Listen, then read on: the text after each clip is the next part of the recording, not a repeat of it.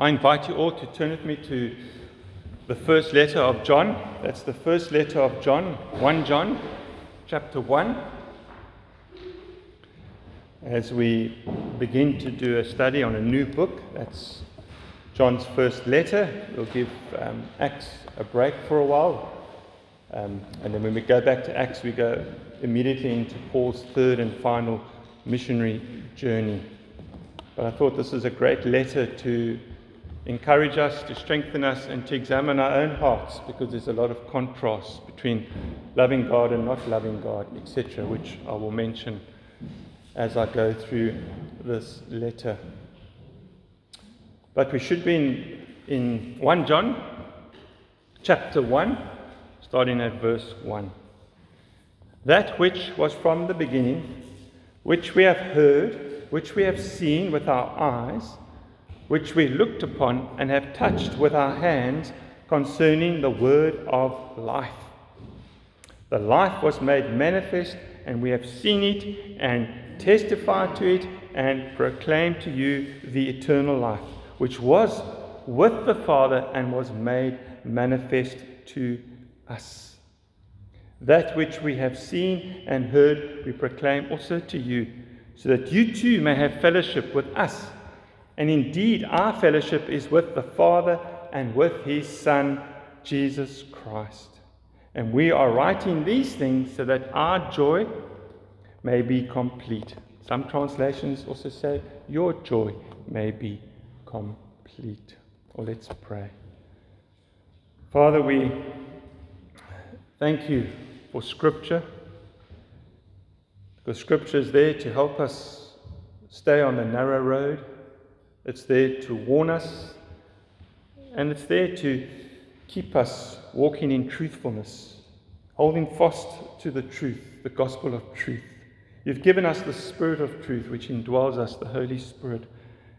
And yeah, Father, we just pray that you would help me to be clear and understood, and open up our hearts and our minds to the Word, that we can examine our own hearts and see if we are walking faithfully, humbly with you, and honoring you in everything. So, Father, help us now. Help me as I work through this letter. Give me wisdom and strength to endure and to keep preaching faithfully and always preach Christ crucified. May he always be at the center of everything, the center of our lives and at the center of our homes as well. But thank you now, Father, for this lovely letter, kind of a letter of love as well. You just see how John loved Jesus and how he loved people as well. The brothers and sisters in Christ. I pray and ask this all in Jesus' name. Amen. I'm going to start with, is our joy complete? When I say, is our joy complete, is it complete in God or in the world? I'm not saying that we get to a point where we arrive and we have this perfect joy. I'm not saying that at all. You either get joy from God or you can get joy from the world. Now, there's nothing wrong with joy from the world. I know there's going to be great joy in my heart when this virus goes completely. And I'm quite sure the same is going to be with you. There'll be great joy in our hearts when this load shedding eventually gets sorted out. And there was also great joy in my heart when, because I enjoy watching rugby, when South Africa won or beat the British Lions 3-1 in the Test series, 2-1 in the Test series. We can say 3-1 because we had a game outside. But the world can bring joy to our hearts. You go away and you go to a lovely place, and there is joy in that. But is that joy complete? No, it's not complete, because it doesn't last. It's temporary joy. A joy that wears off. So the world cannot make our joy complete. But when we think of God, or when we think of God the Father, God the Son, God the Holy Spirit, three persons, one God, that should bring us great joy. The fact that we can know God, the fact that what Jesus did on the cross for us, unworthy, not deserving anything, And the fact that God comes to live in our hearts, the Holy Spirit, that should give us so much joy that we should look at Peter. Though you have not seen him, you love him. Though you do not now see him, you believe in him and rejoice with joy that is inexpressible and filled with glory. The fact that Jesus died on the cross for sinners, that he loved us while we were yet sinners, to bring us to God his Father, to reconcile us, to save us. That should bring great joy. But it's also joy that is inexpressible, joy that we cannot always communicate.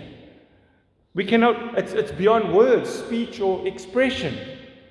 It's a joy that a Christian should really know. Just like when you pray, when you're anxious, do not pray. When you're anxious, pray to God with thanksgiving and share your anxieties with God. So the God of peace, which surpasses all understanding. There's a peace that also surpasses all understanding. But you know, as a Christian, it's there. Even though there's so much turmoil out there and chaos and the world is like upside down, there's a joy that is in our hearts. And joy is a gift from God. That's why Nehemiah declared, the joy of the Lord is your strength. The joy of God's word should be our strength. The joy of coming to church should be our strength. God's joy is full and complete in every way. When God answers our prayers, surely that brings joy to our hearts. And He's answered many prayers. I'm guaranteed if I asked each one of us here to share a prayer that brought great joy to your heart, joy complete, you would share. Someone said joy is a part of God's own nature and spirit that He manifests in His children. And because this joy is a gift and it manifests in His children, we are commanded to have this joy and show it. Paul wrote to the church of Philippi and he said, rejoice in the Lord always. Again, I will say, rejoice. So what I mean by joy complete is our joy can only be complete when we are in fellowship with God and in fellowship with His people who belong to His church, which is Jesus' body, Christ's body.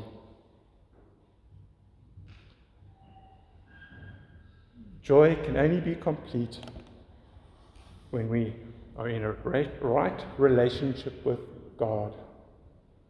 There's no room for individualism in the church because then self is at the center of the universe. And John writes this letter to help us to understand that we belong to God first, and then we belong to His people second. We are saved to belong to God and His people. Now, if you have to go back to John's Gospel, the Gospel according to John, John wrote that Gospel for this reason. John chapter 20 verse 31 tells us, but these are written so that you may believe that Jesus is the Christ, the Son of God, and that by believing you may have life in His name. That's eternal life, salvation, eternal life, which brings joy complete. Now, John writing this letter, he wrote 1 John, 2 John, 3 John, and he wrote the book of Revelation. But the purpose for this first letter, I write these things to you who believe in the name of the Son of God. So he's writing to Christians, to believers, that you may know that you have eternal life.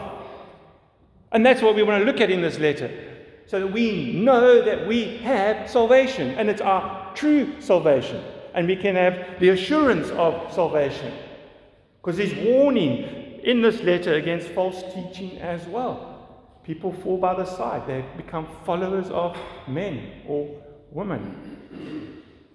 So John seeks to reassure his readers that they are Christians, and he provides them with a number of ways in which they can know that they are believers. And I think it's important, especially the times that we are living in. Are we holding fast Christ as true believers? That's why I said there's many contrasts in this letter. There's walk in light, walk in darkness. There's those who keep God's commandments or God's word. There's those who don't. There's those who love their brother, and there's those who hate their brother. There are those who love the world, there are those who do not love the world. There are those who practice righteousness, there's those who don't practice righteousness. There's those who love, there's those who don't love. There are those who believe God, and there are those who don't believe God. And those who have the Son, and there are those who do not have the Son. And he's writing to people that sometimes say they're Christians, but they're not holding fast God's commandments or God's word. So this letter is a warning, and this letter also helps us to examine our hearts to see if we are truly walking with God and are truly saved. Because we know there's hell is one destination and heaven is the other destination. Man can only live two ways, God's way or man's way. And we all want to live God's way. So we're now going to turn to 1 John chapter 1, verses 1 to 4. And hopefully we will look at two truths, or we'll just look at one truth that opens up our pathway to joy complete. So maybe you're sitting here thinking you have joy complete. Maybe you don't. This letter is also challenging my heart. Because there's a lot of things out there that bring us joy in the world, but are we really finding great joy in God, in Jesus, and in the Holy Spirit, and in His Word, in the triune God? So we're going to turn now to 1 John chapter 1, verses 1 to 4, and open up that way to joy complete. And we're going to look at two truths. So our first truth that opens up our pathway to joy complete is first our eternal life with God, which we see in verses 1 to 2 of 1 John chapter 1. Someone said the central event of history is the advent of eternal life in Jesus Christ. That's why we want unsaved people saved in our families, so that they can have eternal life. They can share in the blessings. They can share in this joy complete. But John starts off in the first two verses, and he's bringing his readers back to the person who brings eternal life, the person who is the center of eternal life, which we know is Jesus. Because the only way a person can have eternal life with God is through our Lord Jesus Christ. Because He Himself said to Thomas, I am the way and the truth and the life. No one comes to the Father except through me. So John, the author of this letter, is one of the chosen witnesses, just like there were the other apostles, who saw, heard, and touched Jesus, the Son of God. He's kind of telling these false teachers that Jesus was the Son of God. Because there were some people that said spirit is true, but matter is false and evil. So how could Jesus be the Son of God if he was truly man and truly God? If the Spirit could not live in him to make him the Son of God in that sense. So when you think of Gnosticism, that's kind of what it is. They say that matter is evil and spirit is true, and they can't live together. That's why he's coming back to this and telling them that we have witnessed, we've heard and touched Jesus, the Son of God, who existed from the beginning. And this Son of God had eternal fellowship with the Father. And he's come down and now he's extended to those who trust in Jesus Christ alone for salvation. The Father is extending salvation, eternal life, to us through Jesus. And that's why when we look at, if we listen carefully here, if we look at verse 1 of 1 John chapter 1, we get the words beginning, that which was from the beginning, which echoes John chapter 1 verse 1. In the beginning was the Word, and the Word was with God, and the Word was God. He was in the beginning with God. Then sometimes we will say John chapter 1 verse 1 echoes Genesis chapter 1 verse 1. In the beginning God created the heavens and the earth. And when you bring these three different verses from three different books together, they are telling us, or they're letting us know, that the Son of God existed eternally with the Father. That Christ Jesus was there in the beginning. He's existed eternally. God has existed eternally. That's why it's always the question when a person's saved and they're a new Christian or a child, always ask, who made God? Who created God? Well, He's existed eternally. In the beginning, God is eternal. He's existed eternally.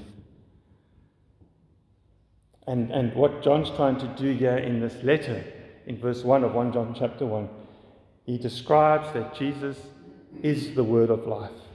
He is the Word of life towards the end of verse 1. He was looked upon, he was touched, he was heard, he was seen concerning the Word of life. And verse 2, the life was made manifest, and we have seen it and testified to it and proclaimed to you the eternal life. There in verse 2, Jesus was also the eternal life. Because Jesus, the Word of life and eternal life, brings eternal life. It brings us into a relationship with God the Father of the Lord Jesus Christ.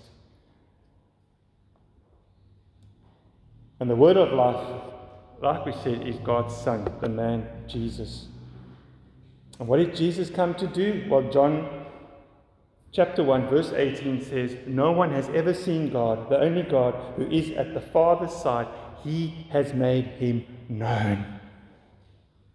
Jesus came to make God known, or we can say in Jesus God has made himself known savingly. Salvation is unto the Lord. Salvation is in Jesus alone. God's eternal Word, His own and only begotten Son, became flesh. And that's the heart of the gospel. Jesus Christ became flesh. The Son became flesh. So when we go back to verse 1 of 1 John chapter 1, John is talking about Jesus. Christ Jesus. Which we have heard, which we have seen, which we've looked upon and touched concerning the Word of life. We know that when Jesus appeared with his disciples in the room, doubting Thomas said, I'll only believe if I can touch his hands and put my finger in his side. And when Jesus did appear, he said to Thomas, come, touch, put your hand here. And he appeared to the apostles. And they heard and they looked upon him and they touched and they saw him, the Word of life, which is Jesus. In Jesus was life, and that life was the light of men.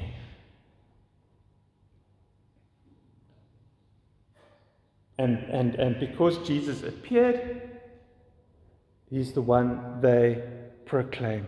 Because if he hadn't appeared, it's obvious, then they would not proclaim to us the eternal life.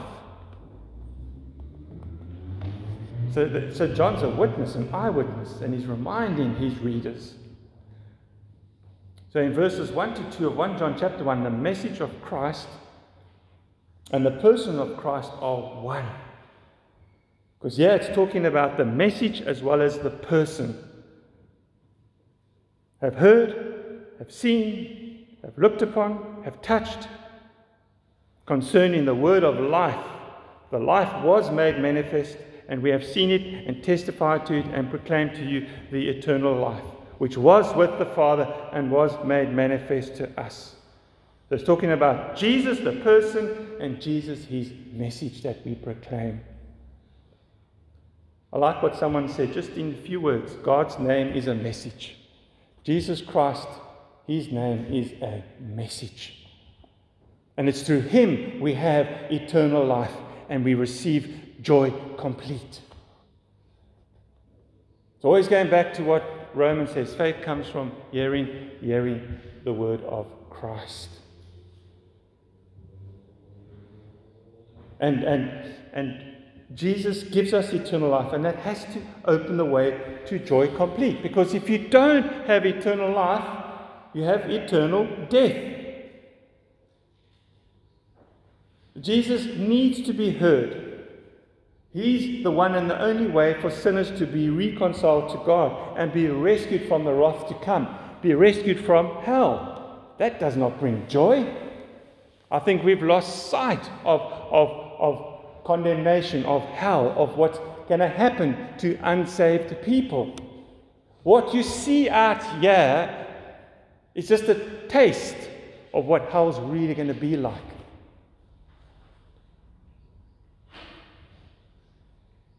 What you see what's going on in Afghanistan, what you see what's going on in the Middle East, what you see what's going on in America, or with the looting and the rioting. Hell is going to be worse than that.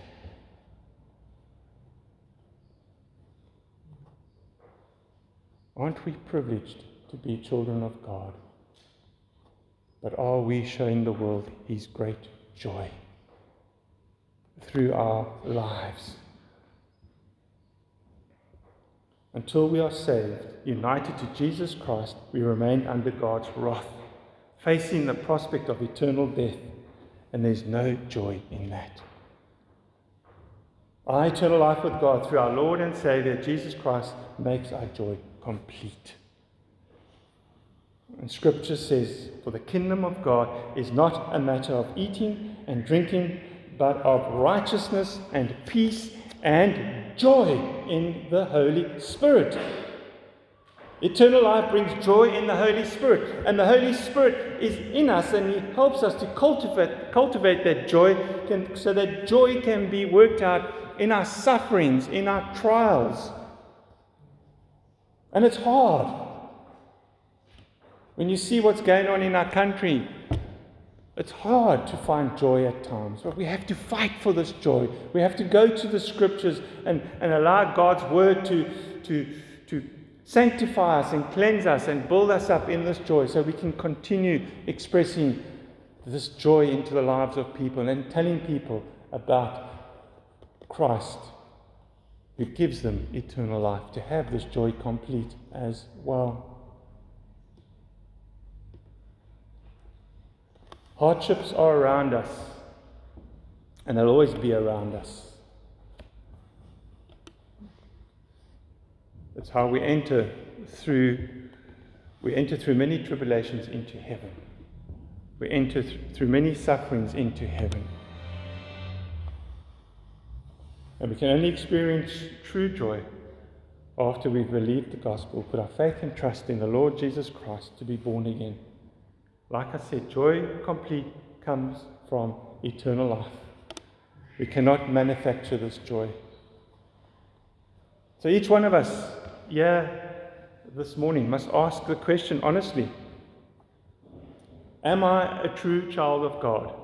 Have I eternal life, and am I experiencing joy complete? Not perfectly. Let's be honest, we're up and down with joy. Just like we're up and down loving and caring. Just like we're up and down with peace, with patience, with self-control. But are we experiencing joy complete in God alone, or am I finding myself a counterfeit Christian, and I'm always trying to manufacture my joy through the love of this world, so the world can bring me a joy?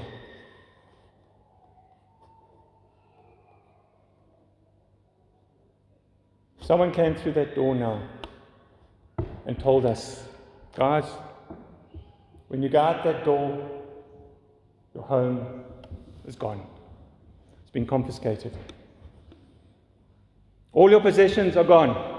It's just you now to fellowship together and help each other, what will our joy be like? Obviously, there will be anxiety. Our joy might go down a little bit, but the joy of Christ and Him being our provider and Him being the Almighty God should bring us back up to a joy, and we should love each other and work together. And that's what I want to look at, Lord willing, next week, is the second truth that opens up the pathway to joy complete is fellowship with God first. That's why we need eternal life, is to have fellowship with God. And it doesn't stop there. There's many people that all they do is have fellowship with God, grow in their knowledge of God, and they tell you how much they love God and know things about God, but there's no fellowship with His people. And I'm talking about His people in the church. Because the church is His people. And we'll see what is right fellowship and what is true fellowship and what is counterfeit fellowship. Because we want joy complete. So this first truth that we looked at in 1 John chapter 1 verses 1 to 2, our eternal life in God, have we allowed this truth to open up joy complete in our own lives? Have we looked at the cross?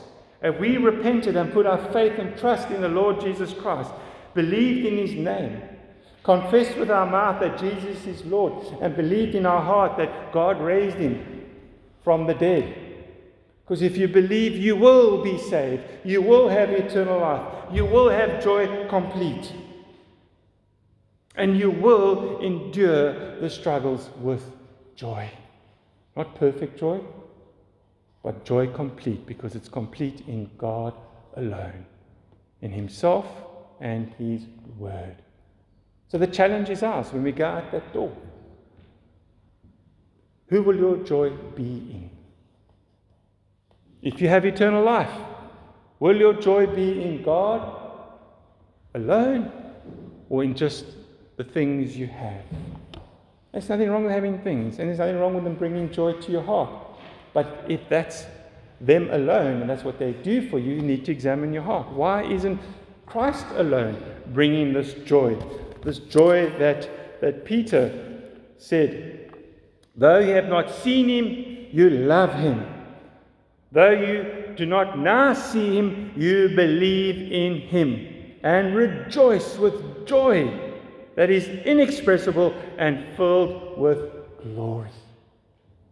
Are we experiencing that joy in God? Joy complete in God. Let's pray. Father, forgive me and forgive us, because we're not always experiencing joy complete from You alone. There are times when other things bring joy, and we forget about that You should bring joy alone. So, Father, please help us. Give us the wisdom to fight for this joy, to go to the Scriptures and fight for this joy. It's a fruit of the Spirit, and we need to cultivate it through Your Word. If Nehemiah said to us, the joy of the Lord is our strength, then we need to make the joy our strength that comes from You alone. So, Father, please forgive us. But give us wisdom, each one of us here, to know this joy complete. To examine our hearts to see if we have eternal life. And if we have eternal life, then joy complete should follow. Not perfectly, but more often than not in our lives. Father, You've given us Your Spirit to help us. He is the helper. He illuminates the Scriptures and teaches us the truth so we can walk in Your ways and honor You. So please, Father, help us to fight for this joy. If there's anybody here that's struggling, may You open up that pathway through eternal life so that too may have joy complete in God alone, through Christ alone, for Your glory alone, Father. Help us, Father. Thank You again, Father, that You, through Your love and through Your Son, we have eternal life, so we can have joy complete in You. Help us, Father. Help us, please, to be obedient to that joy complete. Pray in us this all in Jesus' name. Amen.